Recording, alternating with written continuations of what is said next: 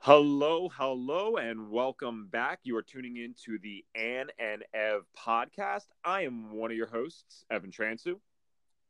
And I'm Anna Crescitelli. Thank you guys for checking us out again. This is technically the first real episode. We're going to be talking about all things diet, nutrition, holistic health, spirituality, things that we think need to be kind of changing and things that we want to see shift in the world on this podcast. Tonight, we're going to start out very appropriately with something more diet related because that's definitely very much in alignment with both the backgrounds of Anna and I. If you haven't checked out the intro podcast yet, you can definitely go feel free to do that.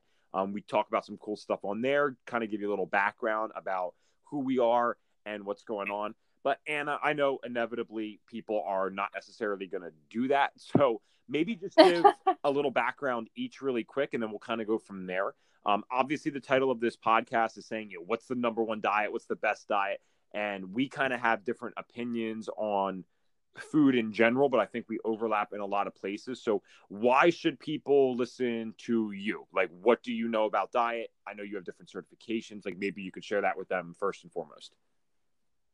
Okay, so I am technically certified in level 1 macrobiotics, which means that I did the first month at the Kushi Institute in Massachusetts. I don't believe it's there anymore. I believe their school programs got moved to a different location, or they're partnering with another school, but that's the first thing I did. And then I also have a certification in integrative nutrition, like Evan.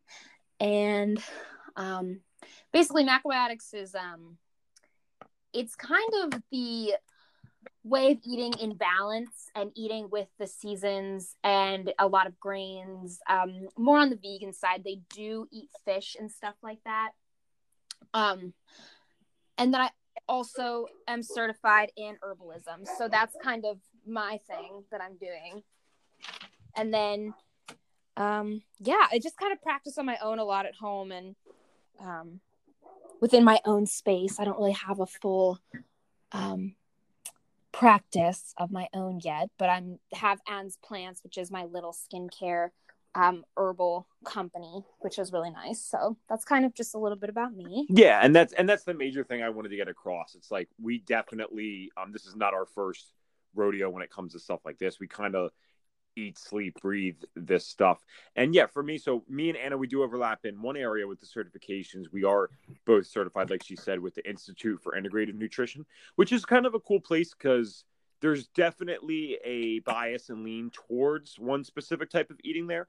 But they also do, I mean, I think we learned, what is it like? You learn like 50 to 100 different dietary theories there. So you learn some really mainstream stuff, and then you learn some stuff that the average person would have just never even thought of, never heard of. What's the one? Is it like the cabbage soup diet? Like that was big at one point. I don't know. Oh yeah, both of my parents have actually done that, and to me, I don't know, you know me, I used to do like extreme dieting, and I used to do stuff for ballet and all of that jazz. And honestly, extreme dieting, I just don't think works. I think your body gets really out of whack, and it's like, dude, you got to chill out. I'm freaking out, and I have no idea what's happening right now. And it just kind of shuts down. And I think that's when people's hormones get really, messed up because they're jumping from things like, oh, the cabbage soup diet. Well, what is that exactly? Like, what do you have to, I mean, obviously cabbage soup's involved, but what is like the exact protocol? Like, I don't remember. I think it's, oh, hold on. I'm trying to remember. So I think it's like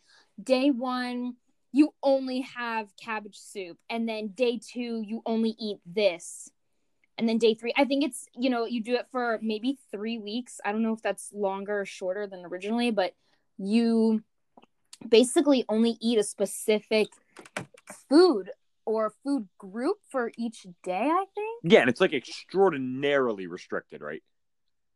Oh, yeah. And I mean, you lose weight on it, but the problem with that is, a lot of people don't realize that when you're losing weight, you're actually losing water weight.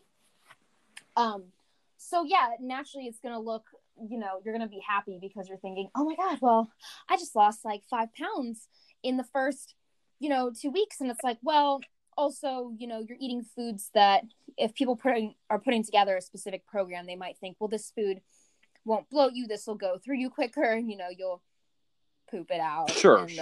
Yeah, and then for me, I also have a certification with functional diagnostic nutrition that's based out of San Diego, and which is so cool. Right, yeah, and the certifications and the degrees on both of our ends, like that's great and that's cool. But the real thing that I think that matters is like why does anyone look for a new diet or quote unquote the perfect diet? They're looking for results in either health or weight or both of those things. And I think that's where we really thrive, is that we have actual health results by utilizing different diets, different eating. I know for myself, I mean, I know you've experienced a ton too, but like I consider my changes profound with the things that have happened to me because of how I changed eating. So the only reason we went into that is just because I think you guys as listeners deserve to know, hey, well, who are these people and why are they qualified to even be sharing what they think the perfect diet is? So I kind of, because again, me and you could just talk about this one probably for 10 hours straight. I love that you knew the cabbage diet offhand. That's hilarious.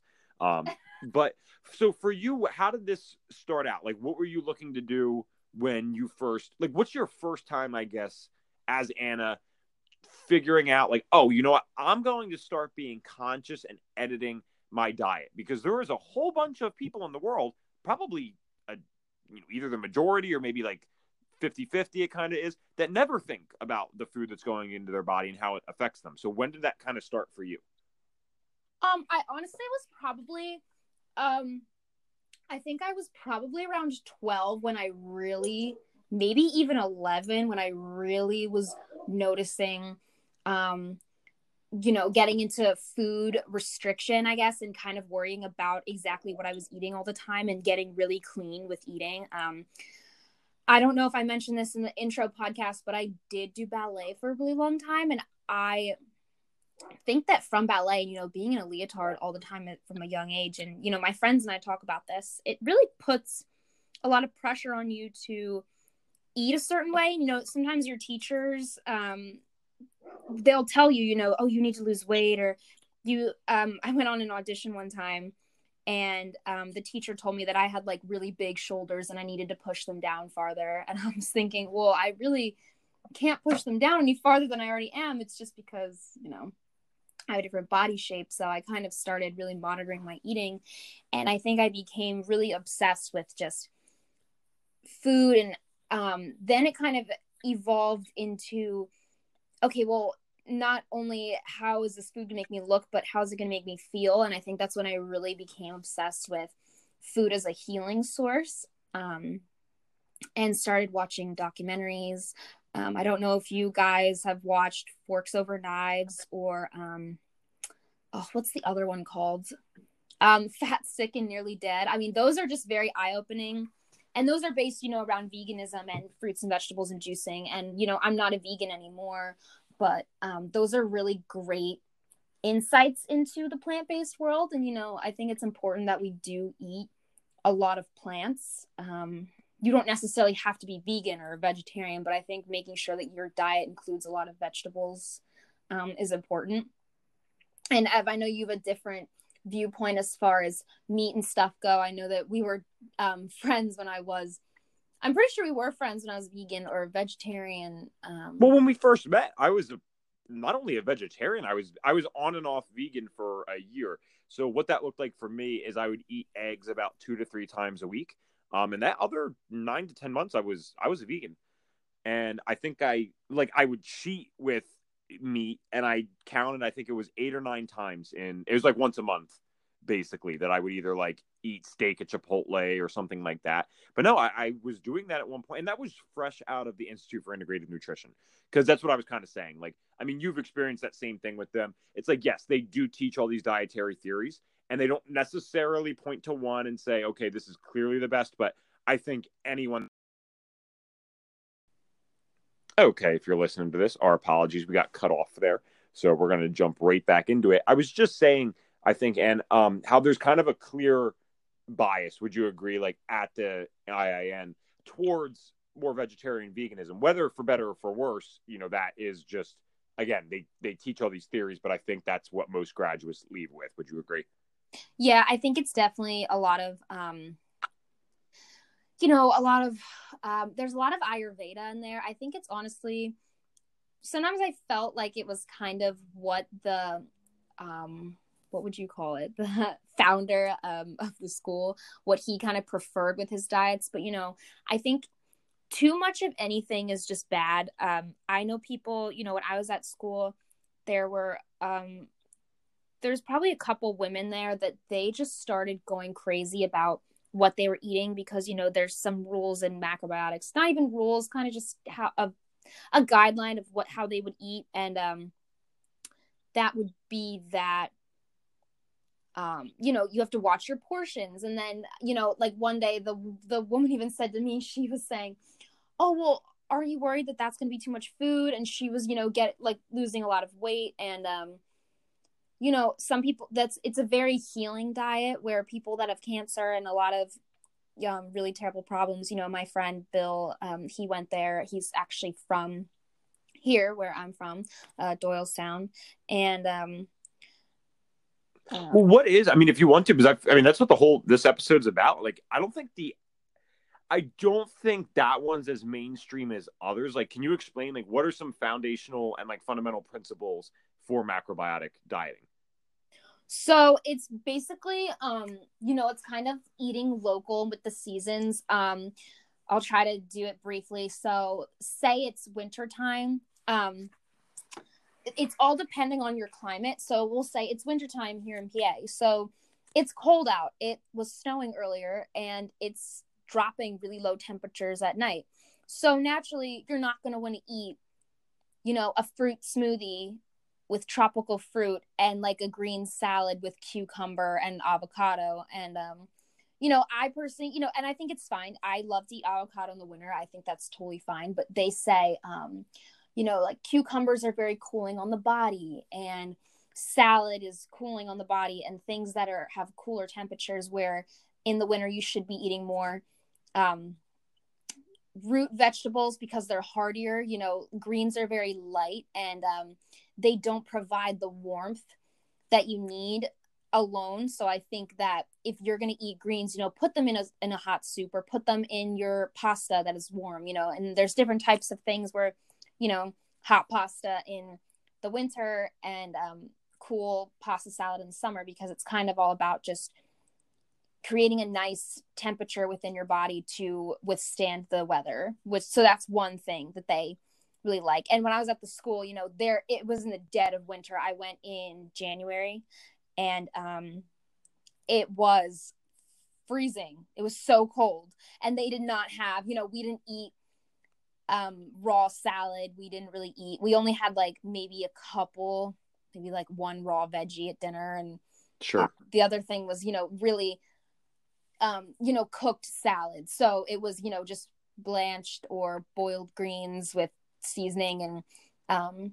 And it's a really beautiful way of eating. But I also think the other thing about macrobiotics is it's difficult to create at home. I kind of got home and I was like, oh well, this is very hard to create at home. So that's kind of an extreme diet where it's great for healing, and it's a really great benefit for healing really crazy diseases. You don't need to really necessarily go on it for a cold, but if you have cancer or something, that's a great thing to go on to. But I personally think that eating with the seasons is good.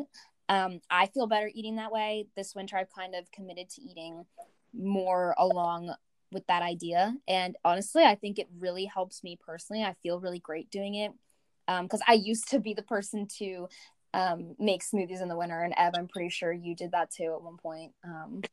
Yeah, and it's like one of those things where I'm not totally opposed that stuff, but I like to use some common sense with these things. And one of the things that this is just never talked about, I shouldn't say never, but not nearly enough in the diet community, is the Weston A. Price Foundation and the work of Weston A. Price himself. And so Weston A. Price was actually a dentist, and he was a researcher, early 1900s or late 1800s, I believe. Right around that area. Might have been both. Maybe that's why I'm thinking like that. And what he did basically was he was on a vegan, kind of push. And people think vegan's some new thing. It is absolutely not, especially throughout the last 150 years. There's been multiple times where that kind of diet has been pushed. by certain groups of people. So the reason that he became a nutritional researcher, even though he was a very successful dentist, had a good practice, is he had, if you've heard some of my other podcasts, you know that one of my like aha moments that I didn't even realize was an aha moment was like 16 years old. Oh, I think we said this on the intro podcast. At 16 years old, I asked myself, why is everyone so sick? And what's really interesting is that Weston A. Price had a similar question just from a dentist's perspective. He was asking, why are people's teeth so messed up? Mm-hmm. Why are their jaws so out of order? Why are they getting these cavities? Things like that. And his thing was, and it's not like you could prove this, but it's like he was thinking, what did people do before dentistry? People's teeth were just falling out at 20 years old. Like it doesn't make a lot of sense when you think of it like that. When you know that, we have certain, mummies or bodies and things that we found that prove that certain people lived 70, 80 years old, 2,000, 3,000 years ago. So what? They were doing that without teeth? Like it just didn't really make sense. And we know that wasn't true. So he was trying to figure out, what are we missing? Like, what are we doing in the modern world? And remember, this isn't even today's modern world where things are crazy. We're talking about early 1900s.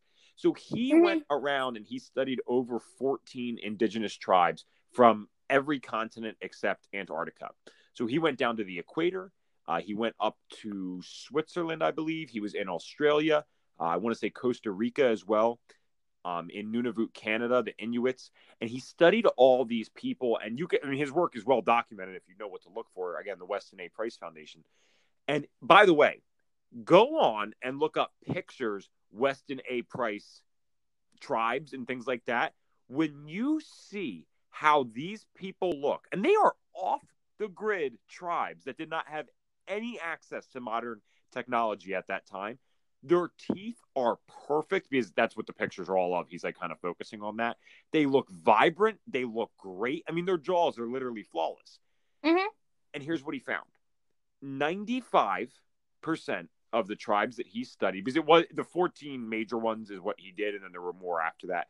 95% not only were not vegan like he thought, they ate meat. And not only meat, because we think about meat as the organ meats. You go to the store, buy ground beef or something like that. They ate organ meats, not just the muscle. I think I just said organ meats, right? I meant muscle meats. They weren't eating the muscle meats. They were eating organ meats, intestine, brain, heart, liver, things like that. He was totally shocked. This isn't what he was looking for. And then that last 5%, still no vegans, vegetarian. And where were the vegetarians? They were down, I believe it was an Amazonian tribe, right on the equator kind of area. Now, why would it be that these people were eating in this kind of way? Well, it turns out, you go to the science about this stuff, it's very, very clear now, because when he was up in the Inuits in very northern Canada, these people, I mean, for those that don't know, this is sub-zero temperatures. I think the majority of the year, it's barely even getting up past 30, 40 degrees ever. And they were eating 90% of their diet as animal fat, whale blubber, seal, like stuff that you would never even think of, like 90% of their diet. And they had people that were documented living to over 100 years old. Now, how could something like that be happening? Well, it turns out our bodies are constantly adapting.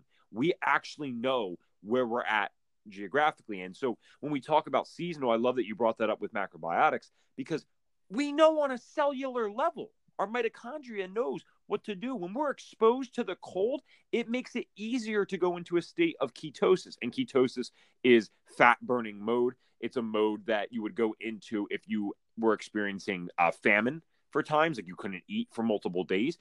Isn't it amazing? The body knows it's cold. Oh, wait, you might have less access to food. We're going to go into that state. And that is a perfect state to be in for eating a higher fat, moderate protein diet. Because guess what? If you're living in Nunavut, Canada, or even, people don't think about it, but we live in southeastern Pennsylvania. It gets freaking cold here. It's getting chilly right now. In January, February, it's going to be cold. You're not going out and harvesting brown rice. There's nothing out. There might be snow all over the ground. You're going to have to kill an animal if you can even find it. And so that's kind of the thing with that. And then the equator, we know now, sunlight, especially UV, actually regulates our insulin and blood sugar as well. So it's kind of amazing. I don't mean to go off on a huge tangent there, but you're fine. There's so much I love finding the common sense stuff and then matching the science, because when there's common sense behind it, when there's history behind it and science, then I'm pretty sure it's pretty good. And with the seasonal type eating and geographic type eating, Weston A. Price is the common sense. Here's the proof in the pudding. These people didn't have research studies. They were eating intuitively. They were eating off the land. And then on top of that, you have the science to kind of back up now in the last 20 years what he was saying all the way back then. So that's the last thing I'll say about that. But that's kind of how I found the seasonal stuff and where I stand nowadays.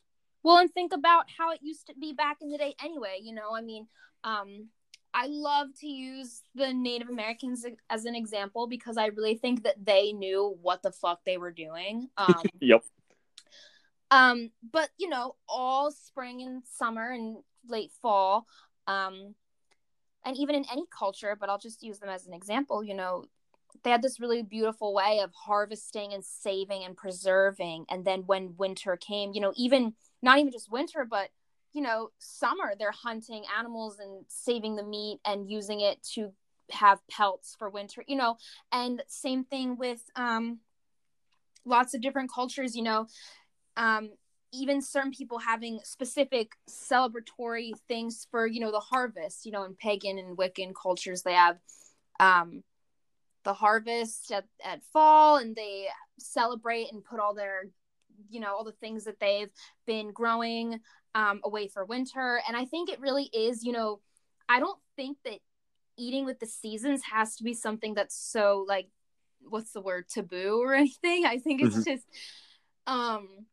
we're just in a world now where you can have easy access to anything. We have DoorDash and grocery stores and tropical food stores and Asian markets and Italian markets and different places. And I just think that it's so easy for us to access all of that we've lost the harvest and or seasonal way of eating. But, it makes sense. I mean, somebody who lives in Kauai is not going to be eating whale blubber and tons of animal fat and meat because they're going to feel sick because they live in a tropical climate where they have access to different fruits. And, a lot of people, I watch a lot of raw vegan families on YouTube, and, a lot of them live in very tropical areas. I would find it very difficult to try to be raw vegan living in Pennsylvania. Just for me personally, at least, I find that I'm a cold person. I have cold hands and feet, and I'm always freezing. And I just feel like eating cold smoothies and salads, how some people are eating, because they live in a different climate, I think it's nice. It's a nice thought to try to adapt to that. But, I think you have to be eating a little more grounding, more hearty, fatty foods for sure when you live in a cooler climate. I mean, you just have to. That's the way that it should be done. And that's what's super cool about living actually where we live, because if you're smart with it, we really do have both extremes. Like we can go, I mean, okay, I'm not necessarily for the carnivore diet or anything like that, but I do think that we would have a natural tendency to probably do that for about 2 to 3 months out of the year up here, because there's just not much else going on. And sure, maybe add in the root vegetables, whatever, but there's not a whole lot else to get. Like, you'd have to eat something. And I love that you brought up the Native Americans. I didn't know that you were into that type of stuff. I love Native Americans for a lot of reasons. That could be a whole separate podcast. I just love their belief system and the things that they believe about nature, God, the universe. They got some far out beliefs, but what you find is like they're almost universal and just said in different ways. Like, those people were definitely more advanced than us, in a lot of ways, even though they might seem primitive. And also the other thing that they did with the animal, because same thing. They ate primarily organ meats, and they fed the muscle meats to the dogs. And we know now, because I didn't say this when I was giving my Weston A. Price Foundation spiel, I should have mentioned that. The science behind the organ meats, guys, that's where all the major vitamins and nutrients are. Beef liver is one of the absolute most nutritious foods that you could possibly eat, but no one's going to tell you that. You go back to the 1960s, you could go to almost any grocery store in America, and you could buy brain. You could buy, I'm trying to think of the major stuff that was there. I mean, I know that you could do stuff with liver as well, but you could buy organ meats even back then. This is very recent that we've lost that knowledge that was intuitively known to our ancestors, that this is where the good stuff is. This is where the nutrients are. And I'm not saying it's the most appealing thing to think about, but I think that just shows how domesticated we are. Because isn't it amazing how the fact that me and you, Anna, are sitting here on this podcast talking about this is actually ridiculous. This should be one of the most fundamentally intuitive things that a human being does. And we have now had to break this down. And I love science, but we've had to break this down to a science to try to figure out what the hell we should be eating, when this should be as common sense can be. Well, I agree. I think that it's hard it is hard when you grow up in this culture of, it is diet culture. People, I said this in the first podcast, people don't really know how to listen to their bodies and pay attention without, and I hate to say it, but without the advice from a doctor or a nutritionist or a this and a that. And I think it's great that we have those things, because obviously we need them for really, crazy cases of disease or things like that. But there are some things that I just know for a fact that I think people are just kind of telling you should eat. There was a diet a long time ago. I was probably maybe 14 that I was trying to eat this way, and it was just not enough food for me. It was a very restrictive, I forget what it was. I think it was kind of similar to the South Beach diet or something. I don't remember if it was exact. It was just a very restrictive diet calorie wise. I personally don't do well counting calories or counting macros. The only thing I ever have done counting calories wise is to make sure that I'm eating enough. So when I pass like over 2,500 calories, I pat myself on the back. I'm like, okay, great. Like, this is good, because before I would eat really hardly any calories.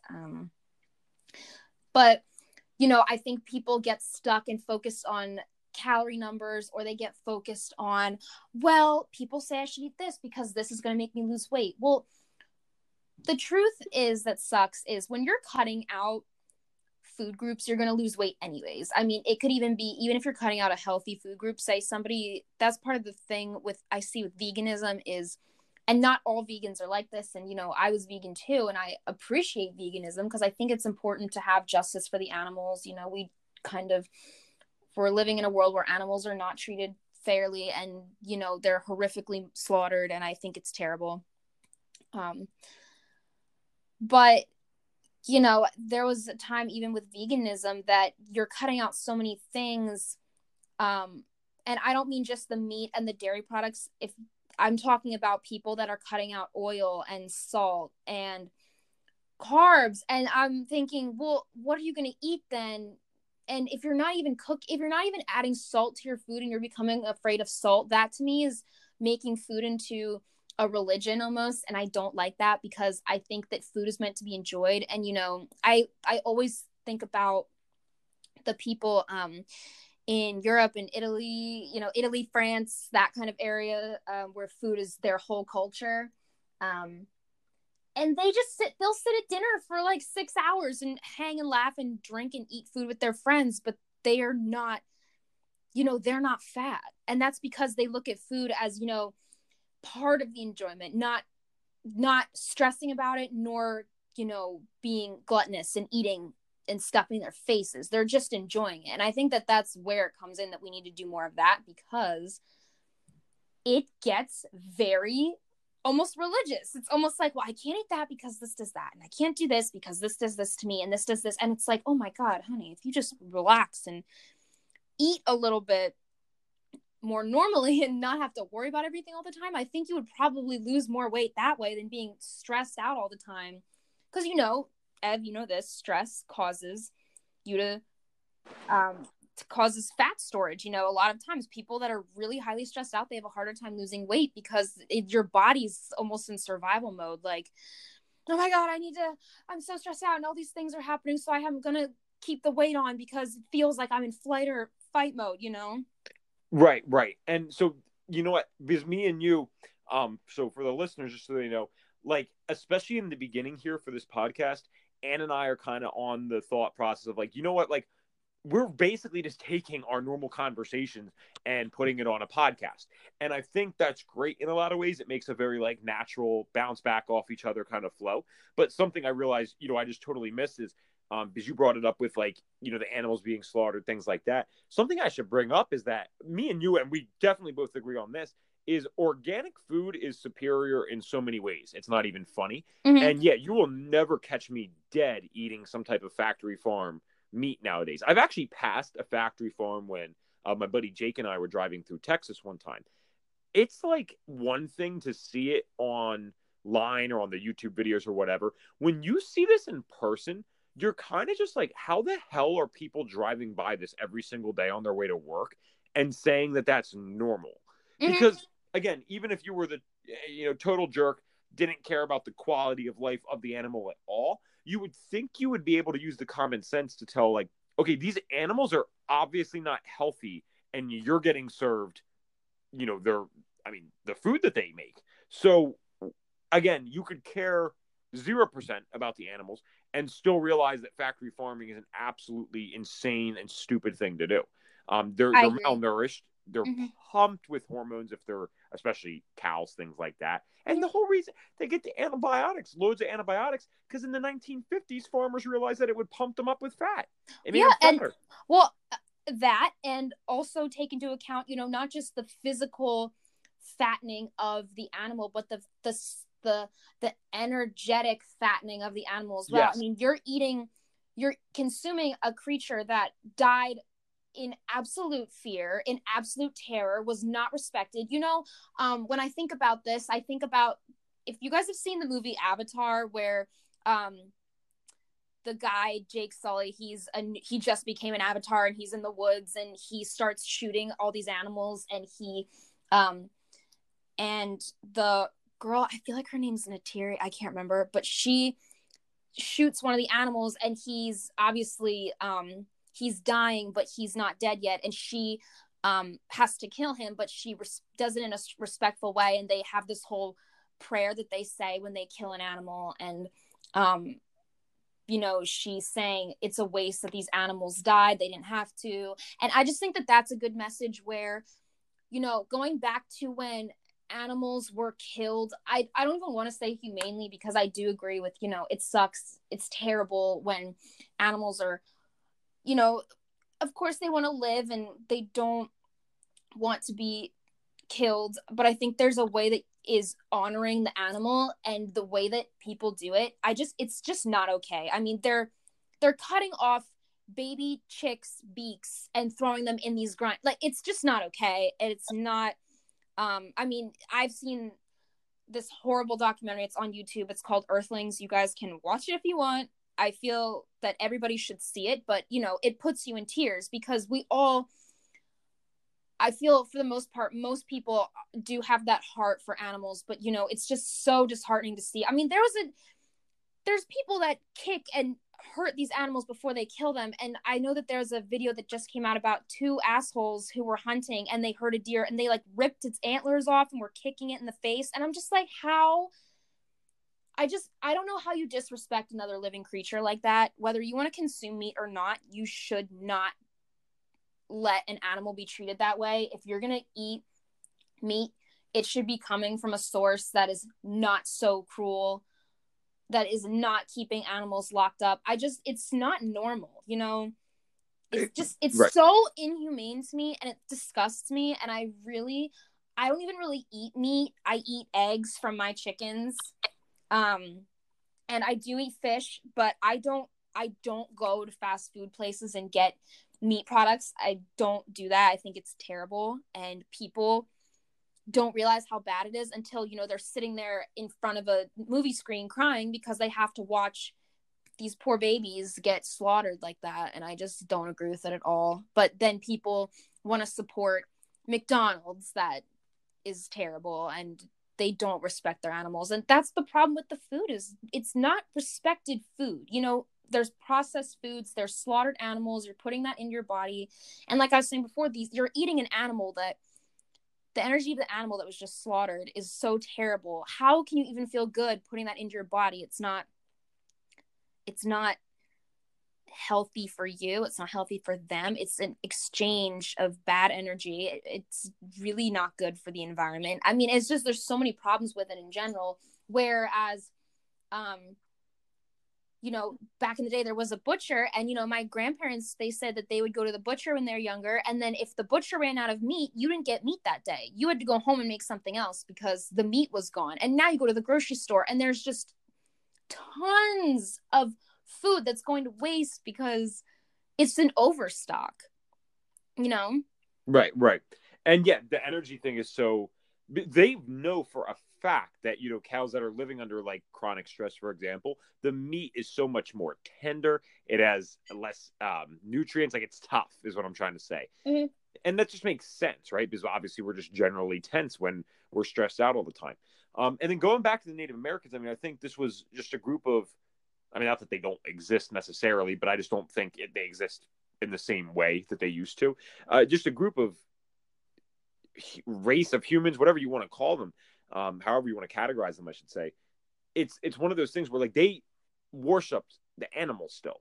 And they used, like, I think you mentioned this, every single part of the body, every single part, including the bones, was used for something beneficial because they still valued, they had this spiritual aspect of, you're still taking a being's life. So I always want to be very clear on that. And one of the things for me, because I went vegetarian, and then I basically went, it was vegan. And people are like, oh, what was it, crap vegan, whatever. No, I mean, Anna could attest to this herself. This is organic. I was still buying local. I'm buying from my grocery store that I love, Kimberton Whole Foods up in Ottsville, Pennsylvania. That place is absolutely great. And again, it's pretty banging. Local farms. Yeah. So I'm doing the right thing because, again, yeah, you can go vegan and you can just start eating vegan, you know, whatever, vegan cookies. Like, that exists out there. And no, I wasn't really big on the processed food and things like that. Like, that's not what I was doing. And for me personally, not for everyone ever, for me personally, it wasn't working. And I had created this huge thing in my mind where I felt so terrible. I'd been, like, kind of guilted into this idea of, like, you know, killing an animal for any reason is totally wrong. And the biggest thing that made sense to me is that I couldn't imagine going out and going on a hunt or killing one myself. So I said, obviously, I shouldn't be eating this. But the problem was this, and this is where I think we have a huge issue with the kind of domestication of human beings. We've lost our intuition in so many categories, including food. Well, okay, you know, having incorporated meat back into my life and changing my diet around to fit a more seasonal thing, I thrive off fatty meat. And now I know my metabolic type as well. I do something called metabolic typing for diet now. It's invented by a guy named Bill Wolcott. If you guys can find a more science-based and more technical diet than that, please feel free to send it my way, because I've studied a lot and I have not found anything with more backing than that. And I think the problem is it's actually so in-depth that it turns a lot of people off. The book itself is like 300, 400 pages that he originally wrote. And that thing, it's not like most of these books, right? Like, you can learn everything you needed to know about veganism, vegetarianism, paleo in the first chapter, and then there's just a bunch of fluff. Like, this is going so deep into, you know, the part of the autonomic nervous system you're favoring, whether it's parasympathetic or sympathetic, and all these different things that you have going on in your body, different traits that you have, characteristics of your personality, facial features. I mean, it's really interesting what he studied, and he based that off Weston A. Price's work, actually. So it was founded off that, believing that, you know, not one diet's going to work for everyone, especially in America, where we really get screwy. Is we are by far the biggest melting pot country in the world. So now you have people that, I mean, for me, I have European descent, Northern European descent. And you can kind of just tell by people's skin color. Sometimes it helps. Like, I get extraordinarily pale in the winter. The reason my skin does that is because that's a survival mechanism. What that allows me to do is, when any little amount of vitamin D can be synthesized from, you know, the sun's rays, which cannot happen in the northern latitudes from like December to March. Like, you can't make any vitamin D in PA right now. Nowhere in Pennsylvania can you do that right now until about late February, early March. So my skin's so white, so that allows me to get more vitamin D. Now, why does that matter? Well, it's showing that historically I had lived in those areas, and I'm probably going to be eating things that make more sense to that. If you are, I think, an African American or a Latino, Latina, living near the equator, that's probably, if anyone's going to be a vegan, I think those people could probably thrive off it the absolute best, just because they have all of those things in their favor. And I mean, now I'm kind of just going off on a tangent, so I'll let you hop in because, yeah, No, I the find diet it one's fun, but it's also all over the place for us. So, no, I find it interesting. Just, I mean, just like you said, just eating and knowing your constitution of where your body lies and how it can relate to the foods that you're eating. But I think that there's a way that you can honor your food. I mean, the way that the world is with food in general is so amazing when it comes to being able to eat. I mean, and I know just, in Doylestown, you can eat real Italian food. You can eat Japanese food, Thai food, Indian food. You can have Chinese food. You can eat any type of food you want. I mean, I'm trying to even think of the more crazy. I mean, we have Mediterranean food. We have everything here. I mean, you can get some really good food here. And then, you have your basic, pub food. You have, regular burgers and stuff. I mean, you can eat, but just those options that you're able to have, those options is so amazing. I mean, I try to remember, every time I go out, because I'm a huge sushi head. I love sushi, as everybody who knows me knows this, because I'm addicted. I'm highly addicted to it. It's just important to say thank you for your food and bless it yourself, because people don't have that luxury. I always tell people this story of this man. He was working on a cocoa bean factory, and there was a guy, I think he was doing a documentary, and he went up to the man who was working, and he said, "Sir, how long have you worked here?" And I think the man said probably 10, 15 years or something. I could totally be butchering that, but I'm pretty sure it was that amount of time. And he said, "Oh, you must eat a lot of chocolate." And the man said, "Oh no, I've never had chocolate." This man works on a cocoa bean farm. wow. He's never had chocolate. And I almost cried when the cameraman hands this man a piece of chocolate, and the man eats it and his face just lights up and he goes, "Oh my gosh, that's so delicious. That's so good." It's like people that work at the places that are producing cocoa beans to make your chocolate and your,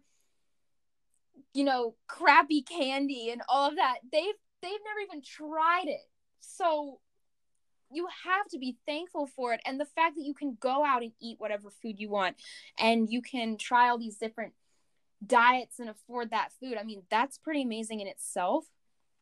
I just wanted to throw that out there because that is an amazing story to me. The fact that people that are growing and making your food, a lot of them probably have not even tried it. That's so ridiculous. Right. How can you be working on a cocoa bean farm and not have tried chocolate? I mean, it almost upsets me. I want everyone to be able to experience the luxuries of and comforts of food, and everybody has their own food and their own culture. And I think that most cultures know what works for them, and they have their traditions. And, America does have its traditions for certain things, but we also just are able to bring in, food from all over the world. And a lot of grocery stores around the world do this as well. But I think especially in America, food is just so trendy, and it's just, sometimes when you watch cooking shows and things, you want to think, oh my gosh, how much crap are we going to put in this before I get sick? Whereas that's why I think diet culture gets so confusing, because there's just so many options, Yeah. And so that's like the gift and curse with America, is the fact that, yes, it's beautiful. We have so much diversity. And the problem is we have so much diversity. Like, it can make it really confusing. It's very easy to hop into all these different things. And then, you have people, you might have someone that's lived in very, very northern Europe, and now they're going out eating Chinese, Indian food all the time, which does not fit with their heritage at all. It doesn't work with their genetics, most likely. And that's these things. But now, what's kind of cool is this: even the worst meal in the world, the most unhealthy piece of crap food that you could possibly think of and you ate it, it's never killed someone off one bite. So what we also need to realize is this is where it gets even more complicated, because if a vegan diet killed you in one day or a paleo diet killed you in one day or whatever, it'd be so clear what the obvious winner is. But humans are resilient, man. And we really can, like, even if I know now, I'm positive of what works best for me, just based on my objective, like, lab tests and subjective results. Even if I went to something that's not as favorable for me, like, I'm going to feel not great. I do understand that, but I'm still going to be on this earth for a while. Like, that's not going to kill me tomorrow. Well, yeah, and I think that's what comes with the balance, and what I talked about when people, I forget if it was, I think it was France or France or Italy or something like that. I can't remember which place it was exactly that my mom read the story from, and she was telling me about it. But think about it. Italy and France are two places in the world that they are known for, cheese and carbs, baguettes and cheese and pasta and pizza, right. And they, a lot of my friends, they went abroad their junior, senior year of college, and they were telling me that people there they just look so happy, especially in Italy. It's like soul food. It's just all made with love, and it's all fresh ingredients. And my grandparents actually went to Italy too, and they were saying the same thing. Just, it's crazy how people aren't connecting their identity with what they eat. Whereas you go out to eat, I've served in a couple restaurants now, and people define their being by what they're eating. And I don't think that's good, because then that's such a narrow aspect of a person's life. Food is important and we need it, but also when you're constantly defining yourself by what you eat, where it's like, well, I don't eat this and I only eat that, but I can't have this, but I can have that, it becomes such a problem, because you're also, I think, in your brain making yourself feel crazy and almost making some stuff up, not like celiac disease is made up, but I don't know, I know some people that have eaten gluten forever and never had problems, and then all of a sudden one day, now that it's trendy, they're like, well, I get so sick and I can't deal with it and I'm not eating gluten anymore. And I'm sorry, but I'm over hearing about gluten. And see, that's interesting. I would make a very, very strong argument that no one in American gluten especially, because I have people that I've worked with, I love how many, because I don't know if this is happening in your mind right now, Anne. I love how many like sub podcasts episodes this is going to go into, because there are so many different categories. Like, we could talk about chemicals in food and food between countries and, different stuff like that. But I have people that I've worked with, they cannot eat wheat here, but they can go to Europe and eat wheat, and they have no adverse reactions anymore. That's true. And that is unfreaking believable. And I always contribute that mainly probably is because of the glyphosate sprayed here, and the fact that we allow that so readily. And depending on the European country they're going to, glyphosate, which is Roundup for those who don't know, might be completely banned. And I think people would appreciate knowing this here if you don't already. The American food system is not only the most diverse in the world, it is by far the worst. It is unbelievable the amount of things that we have that are straight up banned in other countries. Like, you cannot use it. You cannot, definitely not allow someone to eat it. And we have it in kids' products here. Now, I think we've already been through the worst of it. We're just coming, if that was the trough, we're just coming back up on the other side, but we still have a hell of a way to go. But they'll use glyphosate to basically, it makes the wheat able to be harvested faster. And obviously gluten is in wheat, amongst other things. By the way, fun little acronym for people for gluten sensitivity, things like that, is BROW, which is barley, rye, oats, and wheat. Now, oats are the only one in there that don't inherently have gluten, but the cross-contamination is so high that typically people with celiac disease, which is an autoimmunity to gluten, direct autoimmunity to gluten, because gluten's seen in autoimmunity a lot, or gluten sensitivity or gluten allergy even, probably best to stay away from oats and things like that. One of my million side notes this podcast, but when it comes to food, I can't resist.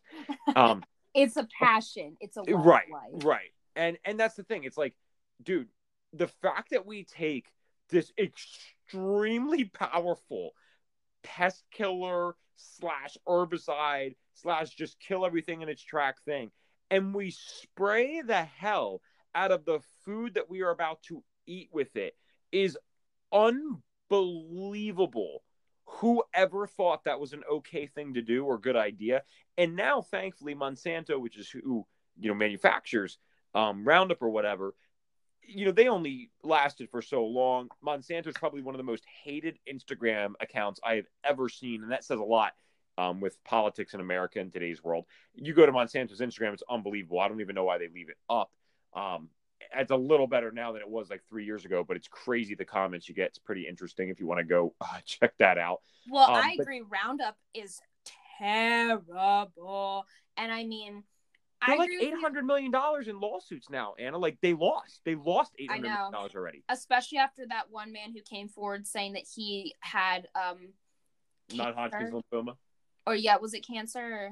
Yeah, it was a non-Hodgkin's lymphoma. That's the biggest one that they've correlated with it right now. Yeah, I mean, and I agree with you in the sense where I think what I meant is that it's hard when people that I know have never had, or not that I know, but people that I, acquaintances here and there, they say they've never had a problem consuming it. And, I think you can build up a problem, and you should be aware of what flour you're getting. I eat rice products, so I'll eat, like rice pasta and things like that, just because I prefer the taste of it, honestly. But I think people that aren't, they're just so strict about it that they actually kind of make a scene. I'm just thinking, okay, well then you have to kind of build your own system there. I can't really help, when you're coming into the restaurant that I work at and freaking out because there's not a gluten-free option, I can't really help you. But... Well, sure, yeah, you can't unfortunately project it onto society. I mean, but the major thing is, the fact of the matter is, organic wheat, best wheat in the world or not, whatever, no human being can digest all the gluten peptides properly. That's a fact.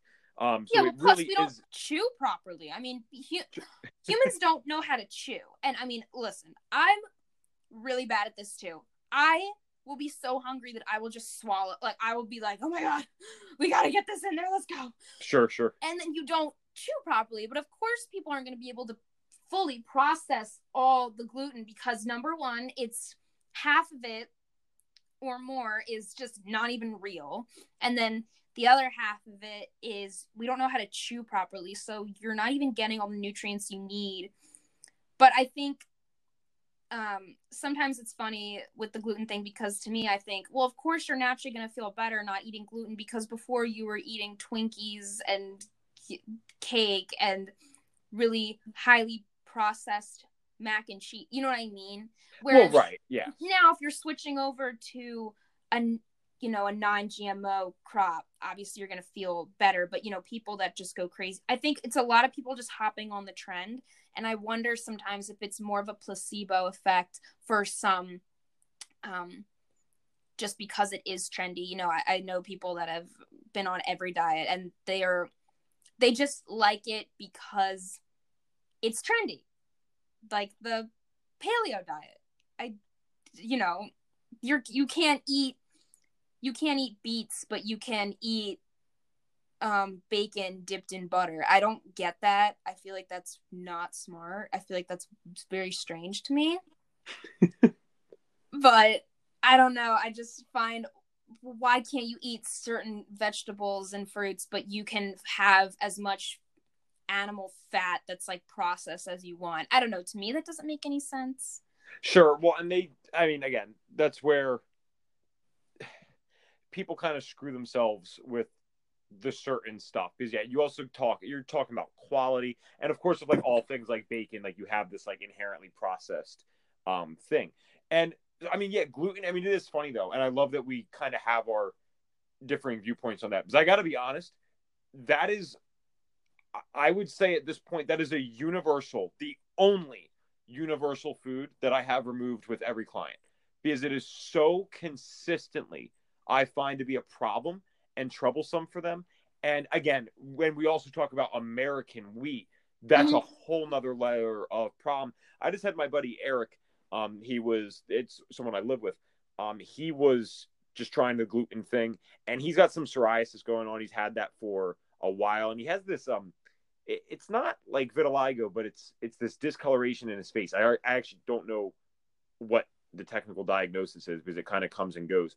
But anytime I see something with skin too, I'm looking at the gut. So I'm just like, all right, dude, because he's not really ready to make a full transformation yet. He feels decent enough otherwise. So I said, why don't you just try this, see what happens? And he actually did not get results with any of the skin stuff, but he kept doing the gluten-free diet.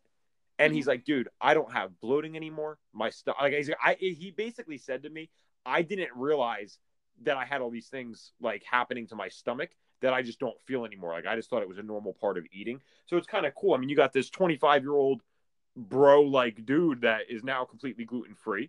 And that's good because God knows I need some more people that are typical dudes on the train with me, because everyone I get looked at like some 40-year-old stay-at-home white mom in the suburbs when I tell them hey, I'm gluten-free. So it's kind of hilarious. But yeah, I mean, you'd be a beautiful suburban mom. Right. And that's the thing. It's like, yeah, for that one, I would probably stand by that. I really don't. I think the fact that we can't digest it properly to begin with is pretty indicative of that. And the fact that, we've really only been, when you look at grains in general, like, there's only documentation showing that, I shouldn't say it's not technical documentation. I mean, research, that has been documented showing that we've only been really eating grains for 10,000 years. And from evolutionary perspective, that's not even that long. But now certain other grains, we do know that, yes, we can digest it all and it's not really that big of a deal. So maybe that's not as black and white, I don't think. But it is interesting to me, you have this wheat, none of us can digest it. It comes up so often, and I'm a little biased because I'm always working with people with like autoimmune, either autoimmune spectrum type stuff or autoimmune diseases.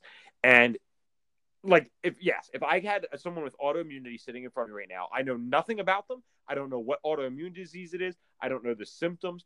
And we're not talking about lifestyle in general. We're just saying, okay, what one food product should they take out every single time I'm saying gluten for autoimmunity? There are so many people. I had probably the best success case that I had with that was one friend where, she wasn't ready to make the commitment to full out. It was like my buddy Eric. A lot of young, Anna, I mean, me and you can both relate to this. A lot of young people aren't ready to make the full commitment to it yet. They really have to have a lot of health issues going on. So I had her do one thing, especially because there's so much going on with thyroid issues and gluten because of something called molecular mimicry. Again, that's another conversation probably. But so my friend, she had this thing where her antibodies went up to her antibodies to her thyroid were progressively going up from the time she was 15 years old to 25. And they went up a little bit each year, little bit each year, little bit each year. And over the course of a decade, it was getting pretty serious. And she didn't really feel that good. But what did they tell her? They said, because to get an autoimmune diagnosis, like, you really need to be pretty messed up by that point. So they said, listen, there's nothing to call this yet. Like, you need to have full out hypothyroidism or hyperthyroidism before we can call this something. So I said, to my friend, and I'm just not mentioning names, obviously, because I'm not really sure if they want me to share this, to be honest. What we did, we had them just remove gluten for that. She felt so good within a week. And this is a 10-year issue. You know what I mean? So good within a week. This was 2.5 years ago. She's never gotten back on this stuff. She doesn't do anything else health-wise. Like, she kind of eats a little organic when she can. But the number one thing she does is that, because it took away all her health symptoms. And I keep trying to get her. She never, I don't know. She's very a spiritual person. So I don't know if she doesn't want to put it in her head or something, but she's never gone back from me and gotten the damn lab test. So I'm about ready to send a damn lab kit, because obviously, I can do that with my one certification. I'm about ready to send her a damn lab kit myself. Because if we can show, okay, listen, it progressively went up for 10 years straight. You did this one thing, and now all of a sudden it's down. That's pretty significant stuff, man.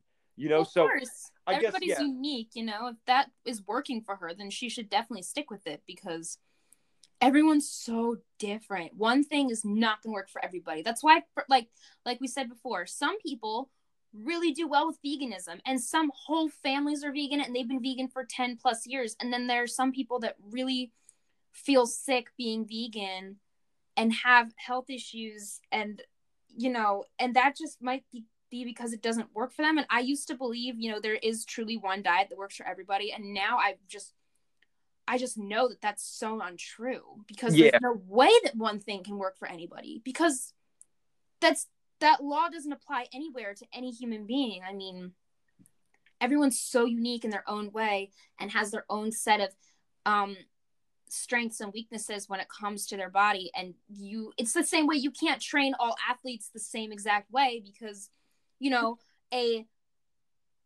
Olympic gymnast is going to need a completely different training from an NFL player. You know what I mean? Sure. There's just no way. But they're both athletes, but we can't give them all the exact same training. We can give them similar training. We can give them similar things to do, like strength training and endurance training, but we can't, have the NFL players doing floor routine strengthening and training, and we can't have the girls in the Olympics, going and knocking into things. They're going to hurt themselves.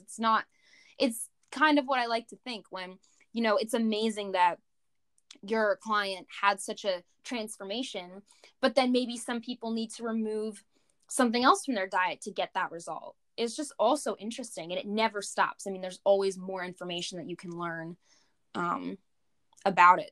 Right. And well, I think what you said when you said like the perfect diet or whatever, I think that's what we're all looking for when we get into the diet world.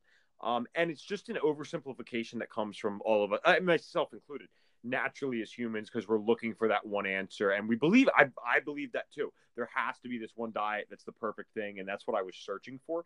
And that's why, kind of long story short, if you asked me today, what do I consider the perfect diet? It's not that we were trying to clickbait anyone with, the title, but I would say organic, seasonal, using some common sense. If something makes you feel like crap consistently, stop eating it. Even if it's seasonal, organic, and local, it could still make you personally feel like crap.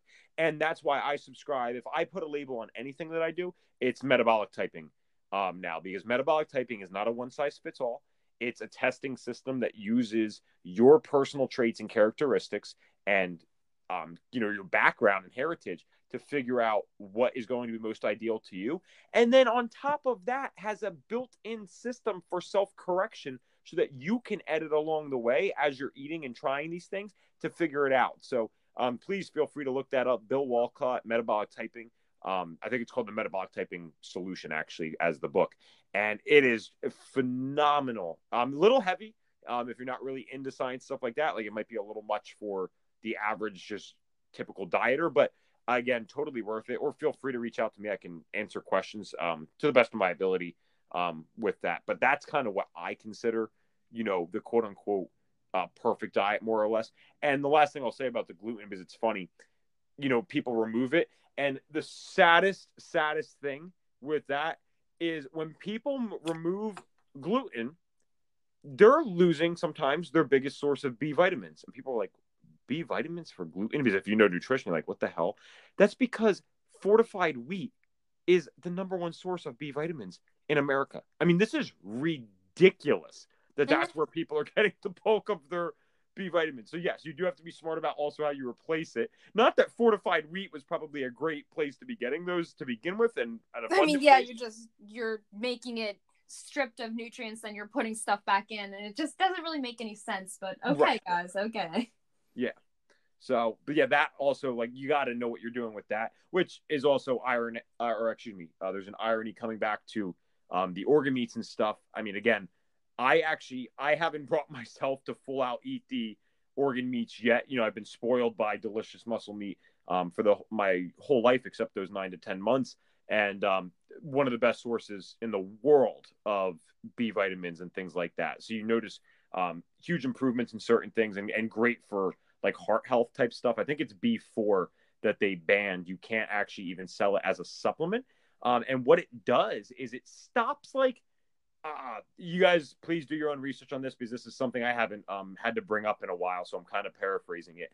But what it does is it stops like spasming, like these like short violent spasms. So one of the things I noticed is I stopped getting, when I started using organ meat supplements. I use Heritage Glandulars, by the way, for those interested. I don't have a discount code, unfortunately, or anything, but that's just what I use. And I noticed like my Charlie horses you know what a Charlie horse is? Like you've had that before? Oh God, yeah. Ballet. Okay. That. Gotcha. Yeah, those went away in my legs. I used to get those all the time, or I'd wake up in the middle of sleep and I would be like, have a Charlie horse in my freaking calf, and it sucked. But the other thing is that's super interesting about that is the B4, when you have a heart attack, like it's been shown that it's really good for stuff like that.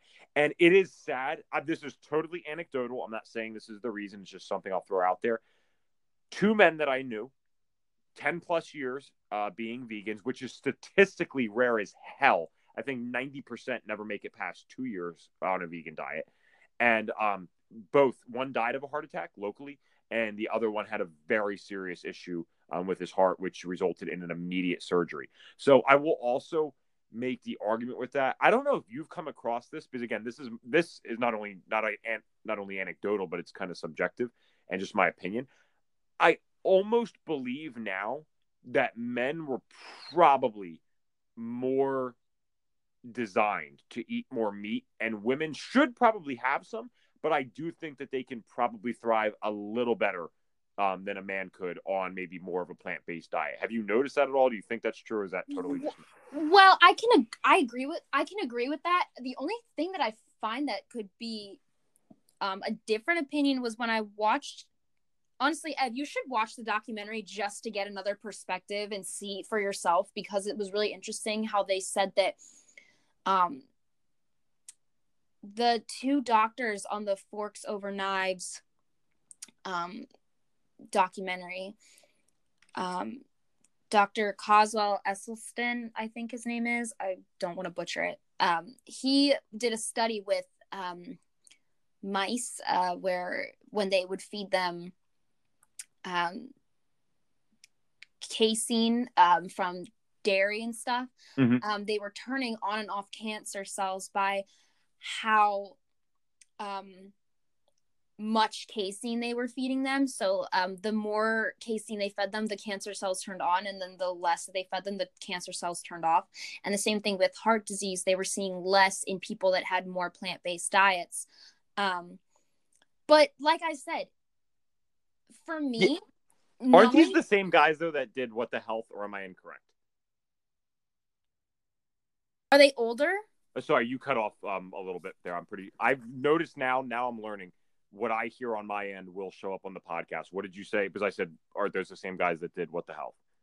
Yeah. I don't know. Honestly, I have not seen What the Health. Are they older doctors? Okay, I could be wrong. I don't want to say that because I feel like someone just recommended a newer documentary to me that was created by the same founders of What the Health. And I don't know if it's that one. I don't know that at all. I was just wondering, because What the Health was something that, if you're into this I'm so skeptical of the documentaries, there's nothing wrong with the documentaries themselves if you're willing to do your research, but the documentaries are on both sides, on the side that agrees more with what I'm saying versus, the side that agrees more with veganism, whatever. They throw some crazy shit in there because they know people aren't going to look it up.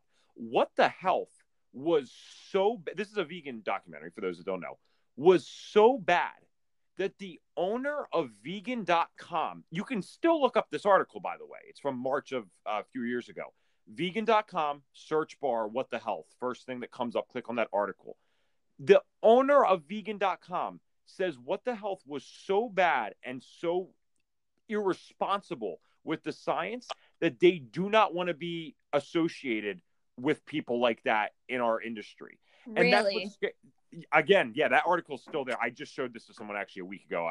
It came up randomly in conversation.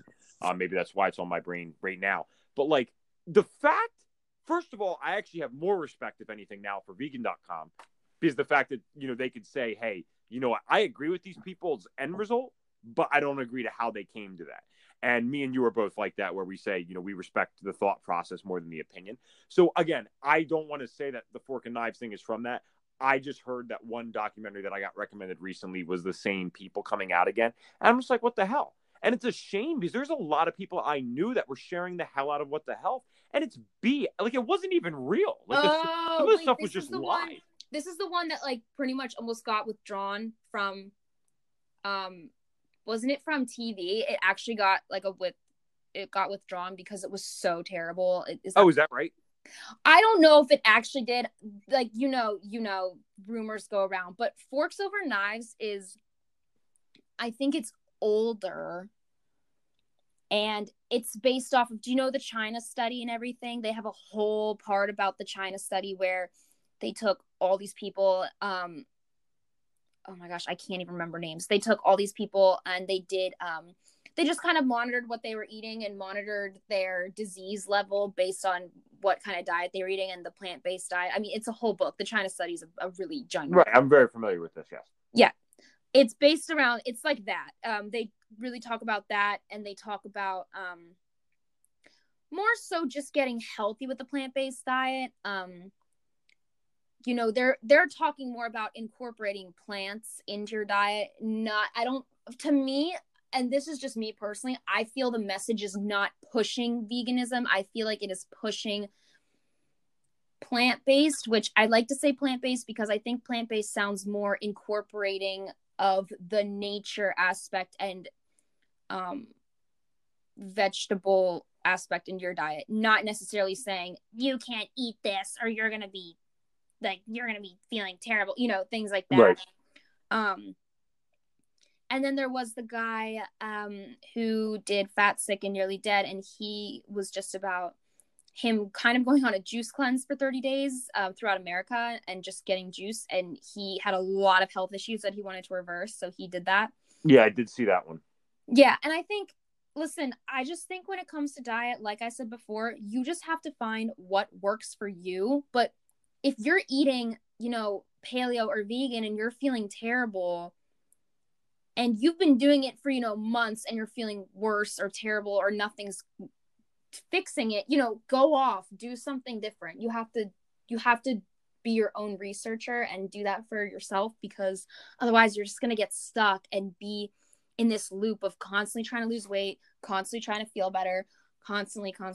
And I mean, even for myself, this is the first year where, I'd been doing a lot of really, really clean eating, monitoring, always watching. And this year is the first year that I haven't really been doing that. And yes, I try to be balanced in everything. And, I do have a sweet tooth and I do enjoy all kinds of food, and I'm just kind of enjoying it and not going crazy with anything. And I mean, and I'm just not stressing about it. Like, yeah, it's the holiday season. You might gain a few pounds, but knowing how to get back on track by being like, okay, this is a healthy food. And I just think balance is key.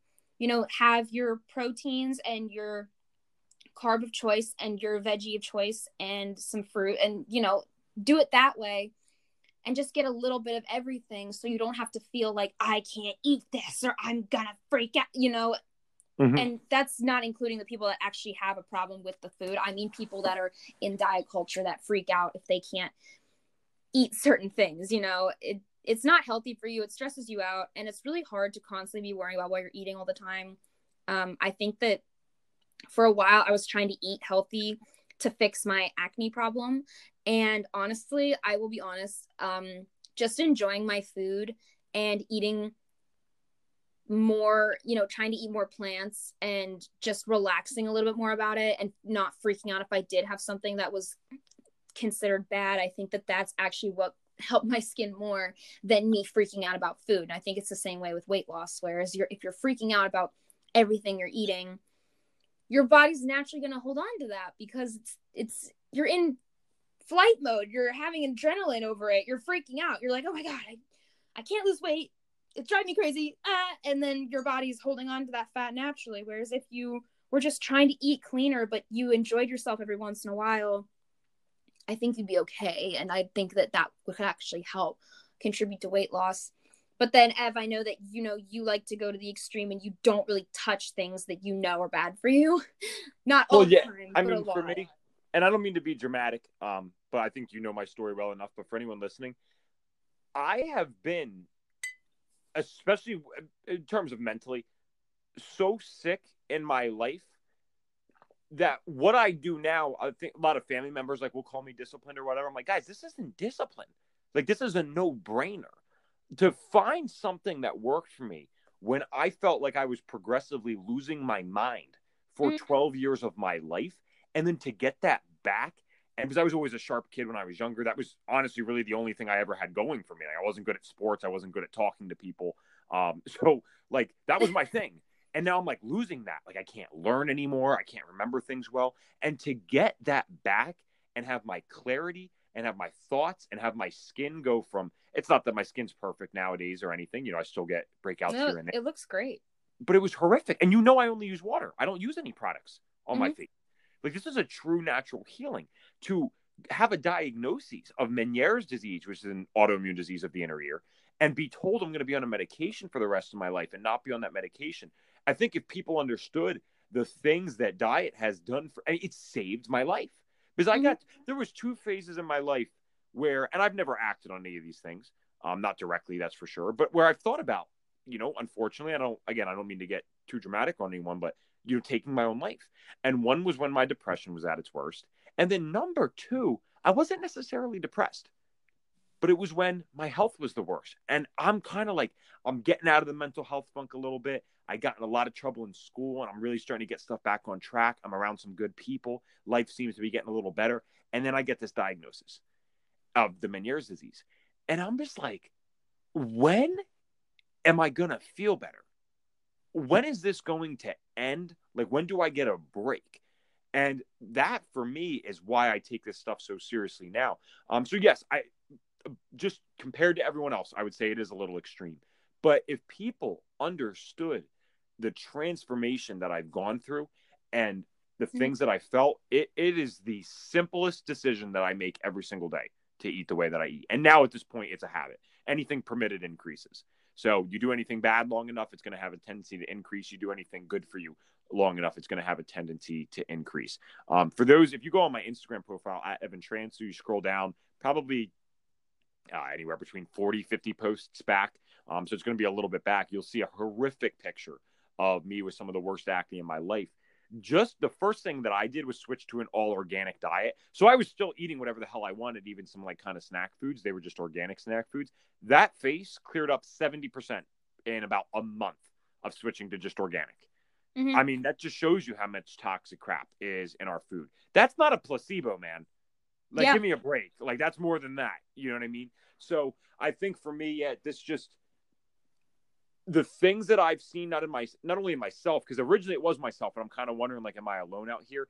But the practitioners that I work with functional diagnostic nutrition, I mean, I'm one of the more tame people in there. I have people that have had skin cancer, being told they're going to die, Mhm. and then they're still here 15 years later, and they said, "This is what worked for me. I Yeah. changed this in my lifestyle, changed my diet around, and this is what's helped me." I mean, these are controversial statements in a lot of ways, you know, and I think it offends certain people. You got to be careful what you say. I don't mean to say that this stuff is easy and it's not common knowledge. It's becoming more, there's more of an awareness of it now. But, you know, again, I'll stop reiterating the same thing. Again, yeah, I think for me, it's just had such a profound impact that I can't do anything else. I can't.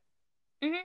And I think that that is amazing. And I fully support that. I think that that's great. I just know that for me, I think that my difference comes from I would love to do, and I have done it, where I've eaten 100% clean. I've been so good with the organic and the way that I choose my food and eat. And I think the only problem I have is I think I was borderline. I had like a very way of disordered eating. Ev, you and I have talked about this before, where I get obsessive and I start losing a lot of weight. And until I can find a balance for myself where I feel like I don't get overly, I wouldn't say that I have like orthorexia or anything crazy like that. I mean, Sure. that is kind of an obsession with being healthy. And that's kind of where I was getting. Um, and I really admire that is how you do things and that is what worked for you, because I know that that does work and eating well is so important. And I do eat really well. I mean, everybody knows I am a health nut, but I think it comes to when I overly obsess about everything when it comes to food, I just wind up freaking out and I get really obsessive and I do start really monitoring what I eat. And I think that just comes from a bad habits from my life, which is kind of why I got into health in the first place, because I didn't want to feel constantly like I was out of control with food, and I wanted to have the knowledge to really apply to my own life. And I think now I'm kind of on the more spiritual side of it, which is just having a good relationship with my food and, yes, focusing on where it comes from and that it's good. And I am getting nutrients, like the other day, I don't know if anybody sees my posts on my Anne's Plants, but I made root veggie soup, and that I love making soups. I love adding greens and healthy pastas and pestos, and that's my thing. I do love cooking and I love making food that's healthy, but I also am not going to beat myself up. If I want to have cake at my birthday or have a treat or have Christmas cookies, because to me that's the thing that would stress me out and actually make my body and my face freak out, is when I get really overly controlling and stressed. And I just think that that's what works for me. But I love the fact that you also did it in a more strict way and you feel better than you've ever felt, because most people don't know what it's like to actually feel good. Most people are just kind of wandering around lost and are like, I don't know what's working. I don't know what's going to work for me. I don't know how to do this. And it's disheartening, Well, yeah. And so you're just being smart, because what me and you were both doing fundamentally is that we're just doing what works best for us. And that's the whole point. If you're doing something that makes you feel more stressed, well, that's completely counterintuitive to the whole point. With me, and I guess with the colleagues that I surround myself with as well, you have to understand. And again, I hate saying this, because I don't want to sound dramatic. It's just like, I've been sick since I was 5. Mm-hmm. Like there's been something wrong since I was 5. Like, it's like, I'm not a victim. I am not a victim with anything that's ever happened to me or things like that. But you still have to be realistic and like, dude, this isn't a good hand. Like, this was shitty. It's crappy that, I couldn't eat any of the things. Or I'll put it this way. I was going out with my friends in high school doing the exact same things that they were doing, except I'm like dying. Mm-hmm. And they all feel otherwise. That's fine. Me.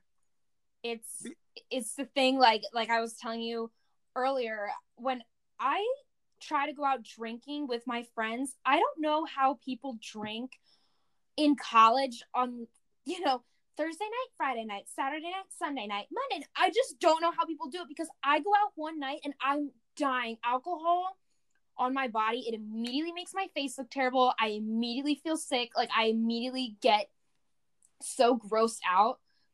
Like, I'll drink beer and stuff, but hard liquor and me are just not friends. We just don't get along. It's poison. It's poison. It is. It's gross. I just don't like it. And yes, of course, when I'm out, I try to drink every time, and I normally just want beer.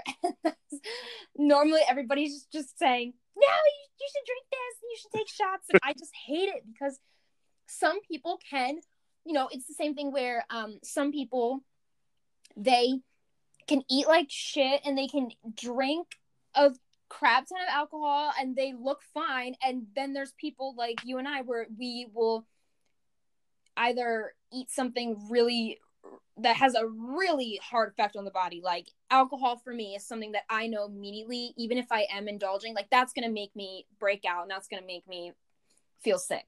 Right. But some people are fine with it. And that's what I mean, how everybody's so different. It's like, some people can binge drink and be fine the next day and look fine. And some people really can't. And it's the same thing with food. And I think if we just start looking at food in that way, everybody's going to have such a better peace of mind, where, don't do what your friends are doing. Don't be on the diet that your friends are on. Try things if they sound interesting, but if they don't work for you, you have to go to the next thing, because that's just the way it works. Yeah, and that's actually because what I was about to say is, like, we're at like almost an hour and 20 here. I think it's amazing, because we're really, like, we're in our space right now tonight. And we literally could probably talk for an additional 5 to 10 hours with unique things to say, like, stuff that hasn't been said yet. So maybe we should wrap this one up now and kind of put the end on that. But I want to make sure we still, especially the people that hung in this whole time, they get what they kind of came for when we're talking about the best diet. And I think you've said it. I think I've said it in our own ways. But just to kind of be concise, like for you, what would be your 1 to 3 tips maybe that you would look for people for the quote unquote best diet? I would say best diet, and I hate to even call it this, but just balance. Like balance is key. I would say coming from a person, so I'll give you a sample, just like an idea of my ideal plate. It would be, you know, normally I'll have some rice, and then for protein it'll be like beans or fish, and then I'll have you know, some type of green or vegetable, and then, you know, that's kind of what I eat on a really good day. And I do eat sushi and stuff, but, you know, I just think that balance is key, and filling your plate with a lot of good things that are just really good for you. That's the best thing you can do instead of being super picky about everything. But to me, I just think balance is key. And I think that's the best diet, because I can't label it because I've tried so many, and balance is the one thing that's actually worked for me. I love that you just said the plate thing too. That's like so cool. I'm definitely stealing that. I love the plate. It's so cute. It's like half veggies, and then you have your protein, your fist of protein, and you have your fist of carbs. There's a guy on Instagram, I'll just throw this out. His name is Magnus Lidback. He trained Alicia Vikander, and who plays Lara Croft, and he did Wonder Woman, and he did Tarzan, and he did what's his face from Split, the guy with the multiple personality. Okay. And he trains these people like crazy, but he always has such a really lovely way of talking about food, and it's always really fresh, organic food. And he really always talks about, like, you know, using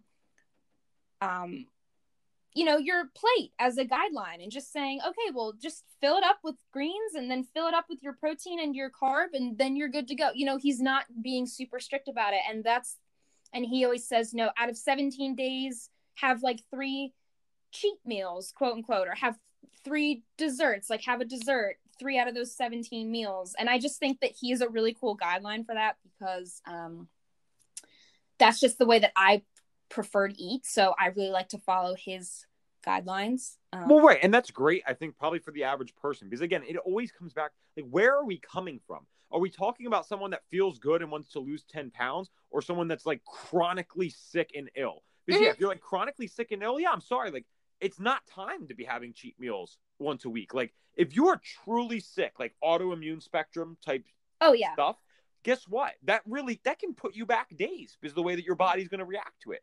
And I'm sorry, like, that's just what it is, though.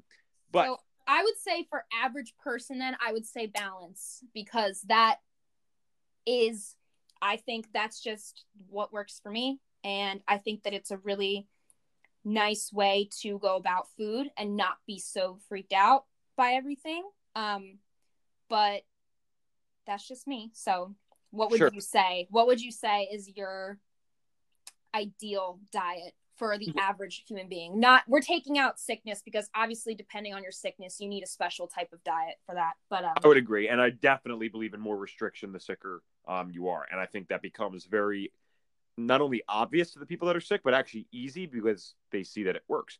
But I am repeating myself, because I did say it already, but I would say if I had, you know, any random person and they're like, all right, well, what should I do? I don't know anything about them, right? I'm just average person. Organic, local, and local inherently assumes seasonal, because if you're buying it locally, that means it had to be grown within the season. So, or, well, assuming it's not packaged crap. Organic, local, and then common sense. And what I mean by the common sense is, okay, right now it is, you know, getting to be winter up where we live. So there was some snow on the ground today. In about a month, there'll probably be snow that sticks for a while. Great. Maybe, you know, whatever, 200, 300 years ago, 400, 500 years ago even, Native Americans still having a great time, and they kill one of the cows or a buffalo or whatever, and they eat that, right? Okay, that makes sense. That's organic, and it's local. Fine. Common sense, though, if you eat that, and you feel like crap, there could be reasons, just things going on with your body. There's a lot of variables to this stuff that doesn't work, but that's the common sense part, right? And then you can almost, I think we would call that like intuitive eating, right? But that's where you use the common sense. Like just because it worked for them might not work for you, and maybe you need to eat the cow instead of the buffalo. I don't know. But like just stuff like that, being conscious of what you're doing, like really thinking about how did the meal that I just ate affect me 30 minutes from now, 60 minutes from now, 90 minutes from now, thinking about stuff like that. But the organic and local is stuff that I cannot stress enough.